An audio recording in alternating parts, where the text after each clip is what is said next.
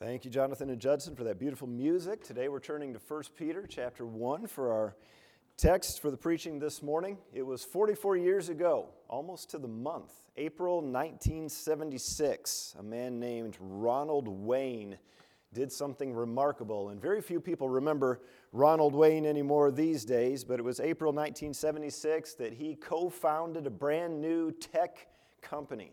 Together with two others, there were three co-founders, and they signed the papers. And exciting new times for Ronald Wayne. He received, as one of the three co-founders, a 10% ownership share in this fledgling tech company. The idea behind the company was that they were going to try to make computers that would fit inside of people's houses that people would use in their own homes. Imagine that. And that was the aim. So what happened to Ronald Wayne? Well, 12 days later, he bailed out.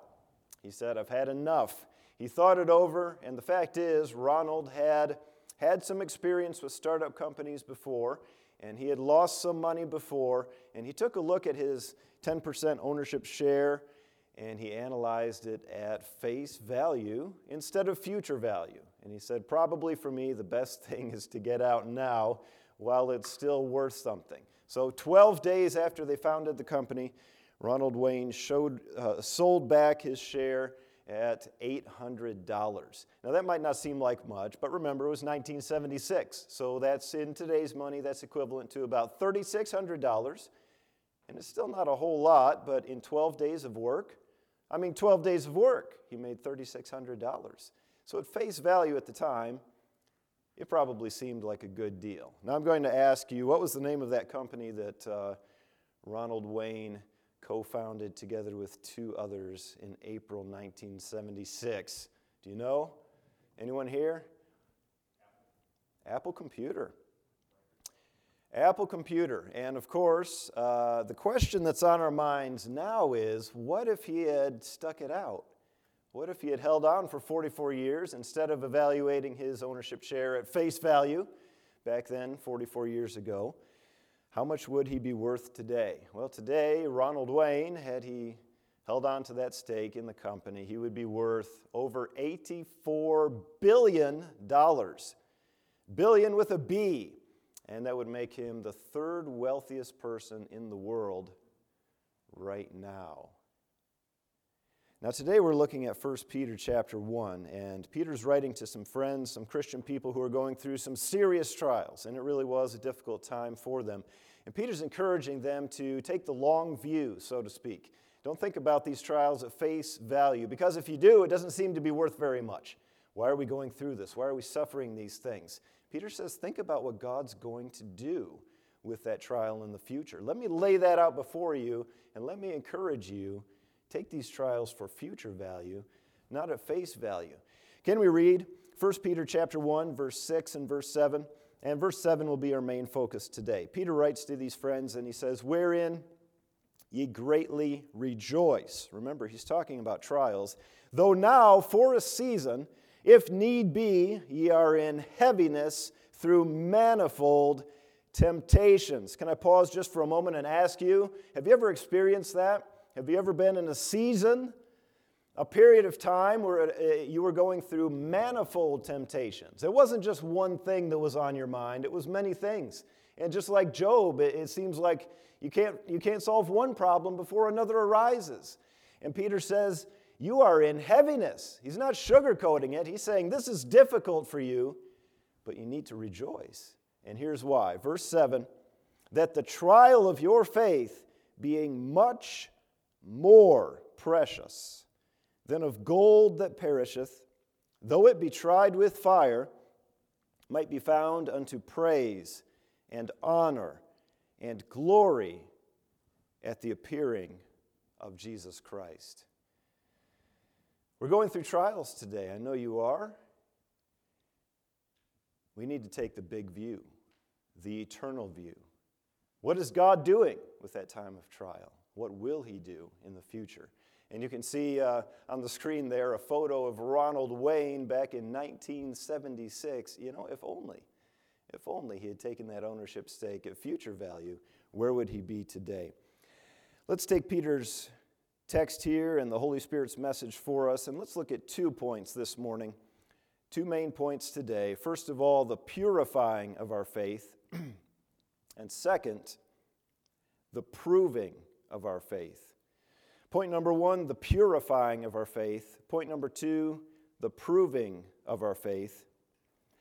And those are the 2 thoughts that we have today, taken from Peter's message for his friends, and we'll make some applications, and then we'll conclude. First of all, the purifying of your faith. Now, Peter's comparing the trial of faith to gold, and he's saying that gold is something that perishes. It goes away. After a while, well, you can't hold on to it. You're going to leave it here on earth with you. But gold is a precious substance, and people take care of it, and they purify it to make it even more precious. And if people would do that with a material substance such as gold that's so valuable, would not God do that with His children? Would He not take them through a process of purifying to make them even more Christ-like? And that's exactly what God does with us. He purifies us through the trial of faith. Now, this makes me think of the conclusion of the book. And as Peter wraps up this book in chapter 5, he says, God, the God of all grace, will take this trial that you're suffering, and He will make you perfect through it. He will establish you. He will strengthen you. He will settle you. He's purifying us in our experience of trial. Now think about the idea of purity. Purity is essentially singleness. It's just one thing. If you're talking about pure water, all you have is water and water only. That water's been taken through a process of purifying until only water remains. If we're talking about gold and we say it's pure gold, well, the same is true. That gold has been taken through a process of purging and purifying, probably more than one step. And the dross and the impurities are removed until all you have left is gold. And the same is true with the trial of our faith. God takes us through multiple trials in our lives, and step by step, He removes the impurity, He removes the self, until only Christ remains. We started off this year talking about identity truths. Maybe you can see these banners here, and it just reminds you. We've been talking about these truths, identity truths, even though it's hard to remember. What happened before the whole coronavirus situation came up and everything changed? We're still thinking about that. What is it that reveals Christ in the Christian? It is the process of trying. The trial of faith. I don't know if you've ever gone through a very difficult day, and at the end of the day you've said, that was so difficult. That day took a lot out of me. That's really the idea. That's exactly the process of a trial of faith. It takes a lot of you out of you. The self-centeredness, the worry, the anger, the bitterness, the reaction. God takes you through a process of purifying to take that all out until more and more it's only Christ. I think about the last phrase in this verse. Verse 7, Peter says, we might be found unto praise and honor and glory at the appearing of Jesus Christ. Many Bible scholars think about that phrase as referring to end-time events at a time when we're united with Christ and all that He's done in our lives is made obvious. And I don't know that that's wrong, but think about that word appearing. It's really the word revelation, revealing. And through the process of trials, Christ is being revealed in us to the world around us. I think it's fair to compare our text in chapter 1 with another text in chapter 4. Later on at the conclusion of the book, Peter's writing similar thoughts. And chapter 4, verse 12, Peter says, Beloved, think it not strange concerning the fiery trial which is to try you, as though some strange thing happened unto you. No, this is the normal process of Christ-likeness. Verse 13, chapter 4, But rejoice, inasmuch as ye are partakers of Christ's sufferings, that when His glory shall be revealed, ye may be glad also with exceeding joy. It is Christ who is revealed in us when God takes us through a process of trial. Our self is removed. God's glory, the glory of Christ, is revealed to those around. We think of people who we've read about, Corrie ten Boom, going through a process of trial in her life and how God's glory was manifest through that trial as she chose to follow him. Somebody like Fanny Crosby had a trial that was with her for life, and at the conclusion of her life, she said, I would not have traded it for anything. Look at the great good that God has brought out of this.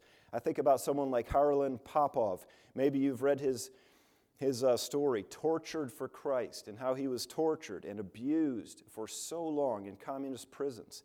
And he said at the end of that experience, though it was completely draining on his physical and emotional strength, he said, I would not have traded that for anything, because that experience of that torture and abuse and suffering, that was when I knew that Christ was most real. I'm quoting from his book. He said, I received new strength. Though my body was wasted away to nothing, tears of joy ran down my face. Here, in the communist prison, alone and with nothing, I had everything. I had Christ.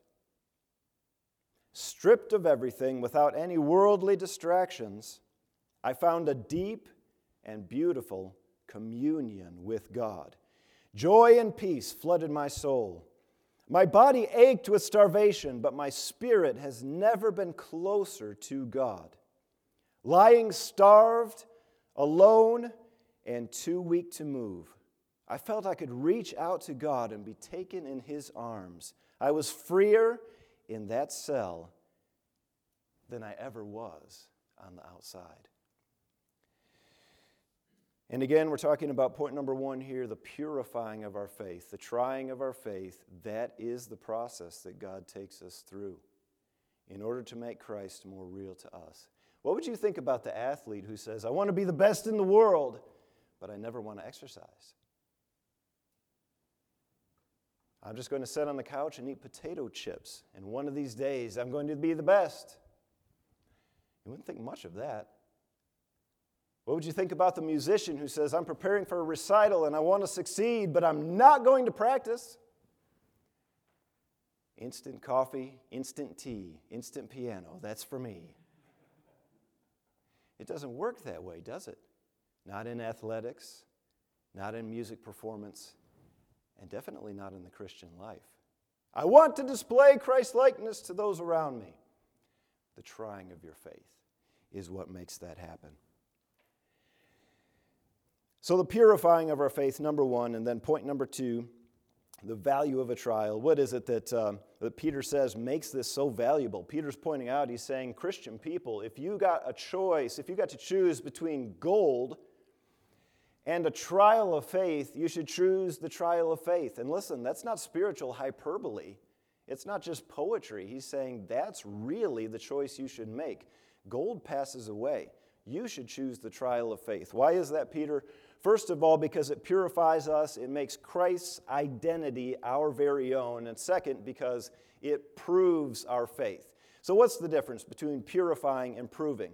Allow me to point out just some observation about the words that are used in this text. 1 Peter 1, verse 6, at the end of that verse, Peter says you are in manifold temptations. And the word temptations here is a general word that describes trying times, a temptation or a trial, something that you're going through, and you see the word temptations there in the text. And then in verse 7, the trial of your faith, trial is a different word. He talks about it will be tried with fire. And that's the idea of proving something, testing something in order to prove its quality. It's like the athlete who runs up to his coach and he says, Coach, I'm really fast, I really am. Put me on the team. And the coach says, well, prove it. I've got a stopwatch right here. Go run a quarter mile for me. And he goes and runs. The coach times him and he says, you're right. You are fast. You ran a trial. I timed you. You proved it. That's the idea right here in this verse, that God is bringing us through a trial, not just to cause us pain and suffering, and more than that, not just to take our selfishness out of us, but to prove that He is all who He says He is. The trial of faith is the situation in the Christian's life when God proves Himself to that believer and to the world around. the proving of our faith. The testing of our faith is going to prove that God's word is true. I think about faith like this. Faith is simply acting as if God is keeping his word. And I know different people have different descriptions of faith and definitions for faith, and that's fine. But that, I think, is a helpful way to think about it. Faith is just acting as if God is keeping his word. And when we act that way, God does keep his word, and he proves his godness to the world around, his greatness, his graciousness, his strength to everybody who's watching, ourselves included. God looked down from heaven and he saw his servant Job. And he spoke to Satan and he said, "Have you considered my servant Job? Now watch this." And it's true that Job had faith in God, but have you ever considered God had faith in Job? And Job's trial was exactly what God used to demonstrate his godness to the spiritual world. Think about the Apostle Paul going through a severe trial in his life. He said, "I prayed over and over. 3 times I prayed, God, remove this testing from me." And God said, "The testing stays because my strength is proved strong in weakness." And the Apostle Paul said, "That makes a lot of sense. I will glory in my infirmities because that's when the power of Christ will rest upon me." Christ proves his identity through us to the world around in the trial of faith. So often Christian people think about a trial of faith kind of like a speed bump in the road. We think that that's wrong. The trial should not be happening. We should not be going through these difficult experiences. And as soon as we begin to pray about the trial, the whole content of our prayer is, "God, take it away. This is wrong. Help me to get past this speed bump to when everything was smooth. God, help me to get back to the successful and blessed Christian life." What if God is saying to us the trial is the successful and blessed Christian life? And you're going to stay right there. Now tell me, why would we want to leave? The trial of faith is where we know God's presence the best. The trial of faith is where we turn to prayer the most. The trial of faith is when we are truly humble. We don't have to convince ourselves to be humble. We know that we're dependent upon God. Why would we want to leave a place like that? But too often our prayer is just, "God, bring it to an end. God, get rid of the trial." And God is saying, "No, I am showing people something about me." The trial is the way that happens. Maybe you remember the story of Charles Blondin. Now I chuckle about this because I was listening to Pastor Van Gelderen preach on Sunday morning, and he gave the exact same illustration. So I'm afraid I'm plagiarizing a little bit here. In my defense, it was already in my notes. I was going to tell the story, but Pastor gave the illustration giving a gospel message. And I'll give a similar illustration, not so much oriented toward gospel truth, but I guess it's gospel truth still, isn't it? We need to depend upon the Lord. But here's the story. This man, Charles Blondin, he was a tightrope walker. He had set up a tightrope across the Niagara Falls years ago, and he walked back and forth. He performed stunts. He drew crowds. Just multitudes of people flocked to see him.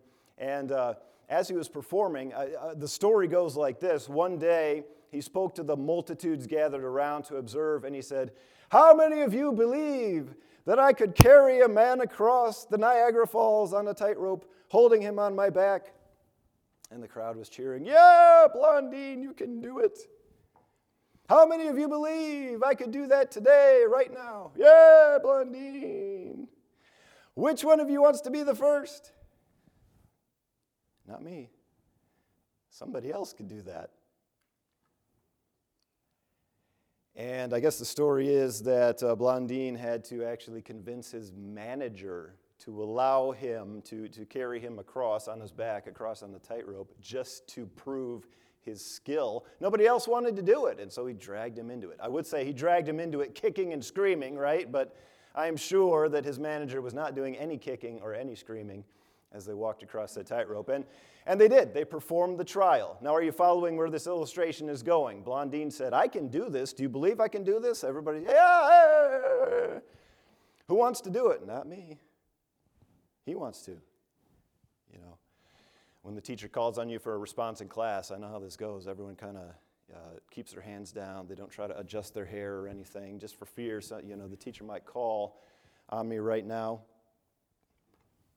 Well, to try to bring the application across, here we are. It's so easy to say amen to a truth like this, sitting in our comfortable living room with our bedroom slippers on and, just watching the live stream. We say, amen, that's right, God can take care of you. And God will bring you through the trial. Amen, I believe that, singing these songs. Bold, we should be bold and unashamed. Amen. Now, which one of you wants to prove it? Oh, I don't want to prove it. I want things to be comfortable and easy and predictable. I believe that God will supply all my need according to his riches in Christ. Are you prepared to go through want to prove that? No. Oh, we believe God can do it. We believe God's grace is sufficient when it's just words on paper. But when God looks down from heaven and says, who wants to volunteer to demonstrate my godness to the world around? We'd rather not. Maybe somebody else could do that. The proving of our faith, our second point here again, trials of faith, is not only the method whereby God takes away the impurities out of our lives and he reveals the identity of Christ through us. This is the method that God uses to prove that he is who he says he is. The three Hebrew friends, they saw the Son of God. Where? Outside of the furnace? In the furnace. And God proved himself there. Now, in conclusion, as we move to the end of this message, maybe a surprising end to the story. Do you remember Ronald Wayne, the gentleman I told you about a few minutes ago? He had a part in the founding of Apple Computer, and he sold his shares for $800. Well, as time went on, obviously, it became obvious to the world that Apple Computer was not going to be a failure. It was going to be a success. And people asked Mr. Wayne, in the intervening years, even as recently as just a couple of years ago, news reporters interviewed him and asked him, do you ever regret this? I mean, you could be worth billions now. Don't you look back and regret selling those shares? Surprisingly and consistently, he's always said, no, I do not regret it. I absolutely do not regret it. He says, working with those other two men, by the way, those other two men were Steve Jobs and Steve Wozniak. He said working with those other two men was like working with a whirlwind. He said it was like having a tiger by the tail. He said, his words, not mine, if you had to choose between Steve Jobs and an ice cube, you would cozy up to the ice cube for warmth. He said, if I had stayed in that company, I would now be the wealthiest man in the cemetery. It would have killed me. I do not regret selling the shares. And as it turns out, maybe this man knows something that Christian people struggle with. He knows that there are some things in life more valuable than gold. In this text, 1 Peter chapter 1, verse 7, it's as if Peter sets up a great eternal scale for us, a balance. And on one side, Peter places in gold. It's weighty, and it's shiny, and it's valuable. And he puts the gold in this side of the scale. And on the other side of the scale, he puts the trial of faith. And he says, Christian people, compare those two. The gold, which keeps you comfortable and successful, and the trial of faith, which makes you Christ-like. And Peter says, Christian people will choose the trial of faith every single time. Because when you step in that side of the scale, Christ steps in with you. And that's far more valuable than gold.